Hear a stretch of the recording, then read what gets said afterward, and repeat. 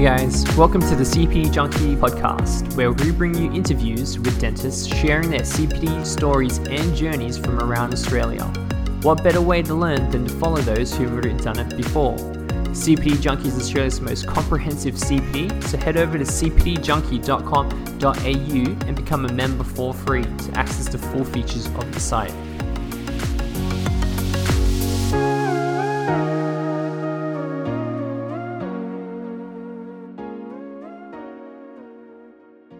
Today's guest is Dr. Kaejenn Tchia, who is currently practicing in Darwin. Dr. Kaejenn is the treasurer of the ADA Northern Territories branch and sits on multiple ADA federal subcommittees. He is also working with Colgate and is working in their Advocates of Oral Health editorial subcommunity. On top of all this, Dr. Kaejenn has launched the Limitless Dentist, a motivational coaching company aiming to provide awareness of mental health issues in the dental community and helping dentists overcome burnout through various mindset tools. I'm really excited to chat with him tonight. He's doing a lot, so it's always great to chat with people who are very busy and to get their experiences and their journeys. Hey, Dr. Kaejenn, how you doing? Good, Ahmed. How are you? Yeah, doing well, thanks. Thanks for joining us on the CPD Junkie podcast. This is episode 3, so we're sort of getting into the rhythm of things now, and I'm excited to dig into your background and your story. So before we get into it, why don't you tell us a little bit about what it's like to be working up and practicing up in Darwin? Yeah, so I mean, for me, it's home. I was born and raised here, so I've never really known anywhere different apart from when I left Darwin to study dentistry in Cairns. But to give you a bit of a feel, it's the perfect combination of a capital city vibe coupled with that kind of regional, remote, small community safety net. And yeah, we're really laid back here in the territory. So I think that's the best way you could describe it. If you want a relaxed lifestyle, come and live up here. And tell me a little bit about the Limitless Dentist that you've started. It's a great initiative. As someone who does these things, the podcast and all that and CPD Junkie, I know how much work it takes and dedication it takes. So tell me a little bit about what you're hoping to do with the Limitless Dentist and sort of what your goals are for that. Yeah, I really appreciate you mentioning it. I started Limitless Dentist at the beginning of the year. It's a bit of a passion project of mine where basically last year during the pandemic, I experienced, I'm only a recent grad, so I'm almost 3 years out, and I experienced one of the worst burnout episodes of, I guess, my career, of as short as it was. And when it happened, I was kind of on the cusp of actually quitting dentistry. Wow. Only 18 months into the job. But it didn't feel right that I'd only given 18 months, and I kind of, what it did was it then opened up my deep dive into my personal development journey. And it wasn't until I started opening up a bit and sharing my vulnerabilities and my stories and how I felt with my colleagues that people were starting to tell me that they had burnout crises in their own careers, sometimes multiple times over the whole period of time, more than one burnout, so over a long career time. And I was like, and so the first thing I felt was, that's great, like I'm not the only one. But then the second thing I realized was like, oh my gosh, like there's a lot of our colleagues here that are suffering in silence. Yeah. And so really the Limitless Dentist is trying to be one of those, I guess you could say, without being cliche, beacons of light for people where, I share my story, my vulnerability to try and make that conversation and break down those mental health stigmas. Yeah. But I've got to focus really on helping other recent grads like myself work through or eliminate burnout if they're going through it, or try to prevent it in the first place. That's really good. I mean, I definitely had those episodes as well, sort of early in my career, and definitely working too much. And it took some time to really figure out what's going on and step back and even reduce the workload, working less days and to try and get on top of it. So I definitely do appreciate what you're doing. I hope that people who are in need of some help can reach out to you and get some advice there. I think that's awesome. What we're hoping to do, obviously, with these is to keep them really high yield and sort of short and crisp. So tell me a little bit about your perfect clinical day currently and what that sort of looks like. Yeah, so I actually don't believe in perfect clinical day. I don't think perfection is something we should ever be striving for. But I can tell you about what my ideal clinical day is. And that's, I would probably say it was a little bit like today, where I'm seeing no more than around 6 patients where I get ample time. So like a good 1 hour, sometimes 1 hour plus, doing procedures that at my current level, I've got a good baseline level of confidence. So, things like single canal or even 2 canal endos, restorative procedures where I've got ample time to really do my due diligence and do excellent history. And I've started to really enjoy perio and cleaning. So yeah, I love doing my exams and I clean. So that's really a great day when I get a whole day of cleans. I'm happy. Yeah, that's great. And I think the aspect that you mentioned with making sure you have enough time is a big thing, especially when you're starting out, because the procedures themselves are stressful as they are. And then when you add the time pressure and the patient waiting in the waiting room and you're running late, those things really sort of pile on the pressure that you feel throughout your day and kind of accumulate over time as well. So in terms of, you said you're building a base competence in these things, some basic endo, some perio, definitely restorative. What courses have you done so far since you've graduated that you find have allowed you to do these procedures more predictably and with minimal stress? Yeah, so I'd probably say there were I could say my top 4 CPD things that I've done, because I've done quite a bit. Number 1, in 2019, when we could do a physical one, I went to ADA Congress, which was a whole 3 days of CPD. I did my entire cycles worth in those 3 days. That was amazing because it was a mixture of didactic lectures, but I actually paid an extra hands-on workshop to learn direct injection molding technique for composite resin with Eduardo Mann.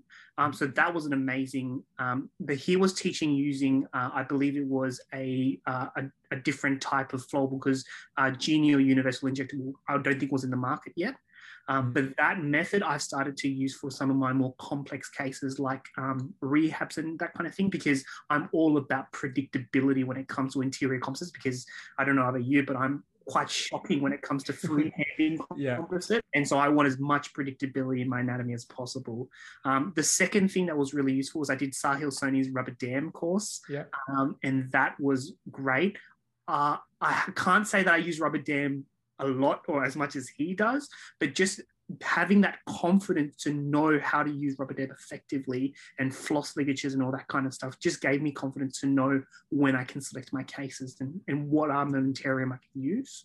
The third great CPD course I probably did, and 3 and 4 are under one person, but a couple of years ago I did Sabi Hunt's, he did a wax up course for us in the Northern Territory. Cool. Photography course, and that was a 2-day hands-on workshop. We got an electric wax knife with that course as well, so I've had time I do my own wax ups when I can. Really? That's pretty cool. And then also dental photography, I've got all the camera kits, so I've been starting to delve into that as well to try and take better photography. That's really cool. So tell me, of all the ones that you've done, has there been a course that you did you're really excited about, and then when you kind of came back to the practice after, you found that you weren't sort of maybe ready to implement it, or the stuff that you learned in the course wasn't as applicable as you'd hoped into your like day-to-day practice? Yeah, I mean, I think trying to pick a CPD that you can implement directly, it has to be some sort of hands-on component that you're working with the materials, and those materials have to be already readily available in your practice. I would probably say I'm really lucky because I work for a Bupa dental practice. I work for a corporate.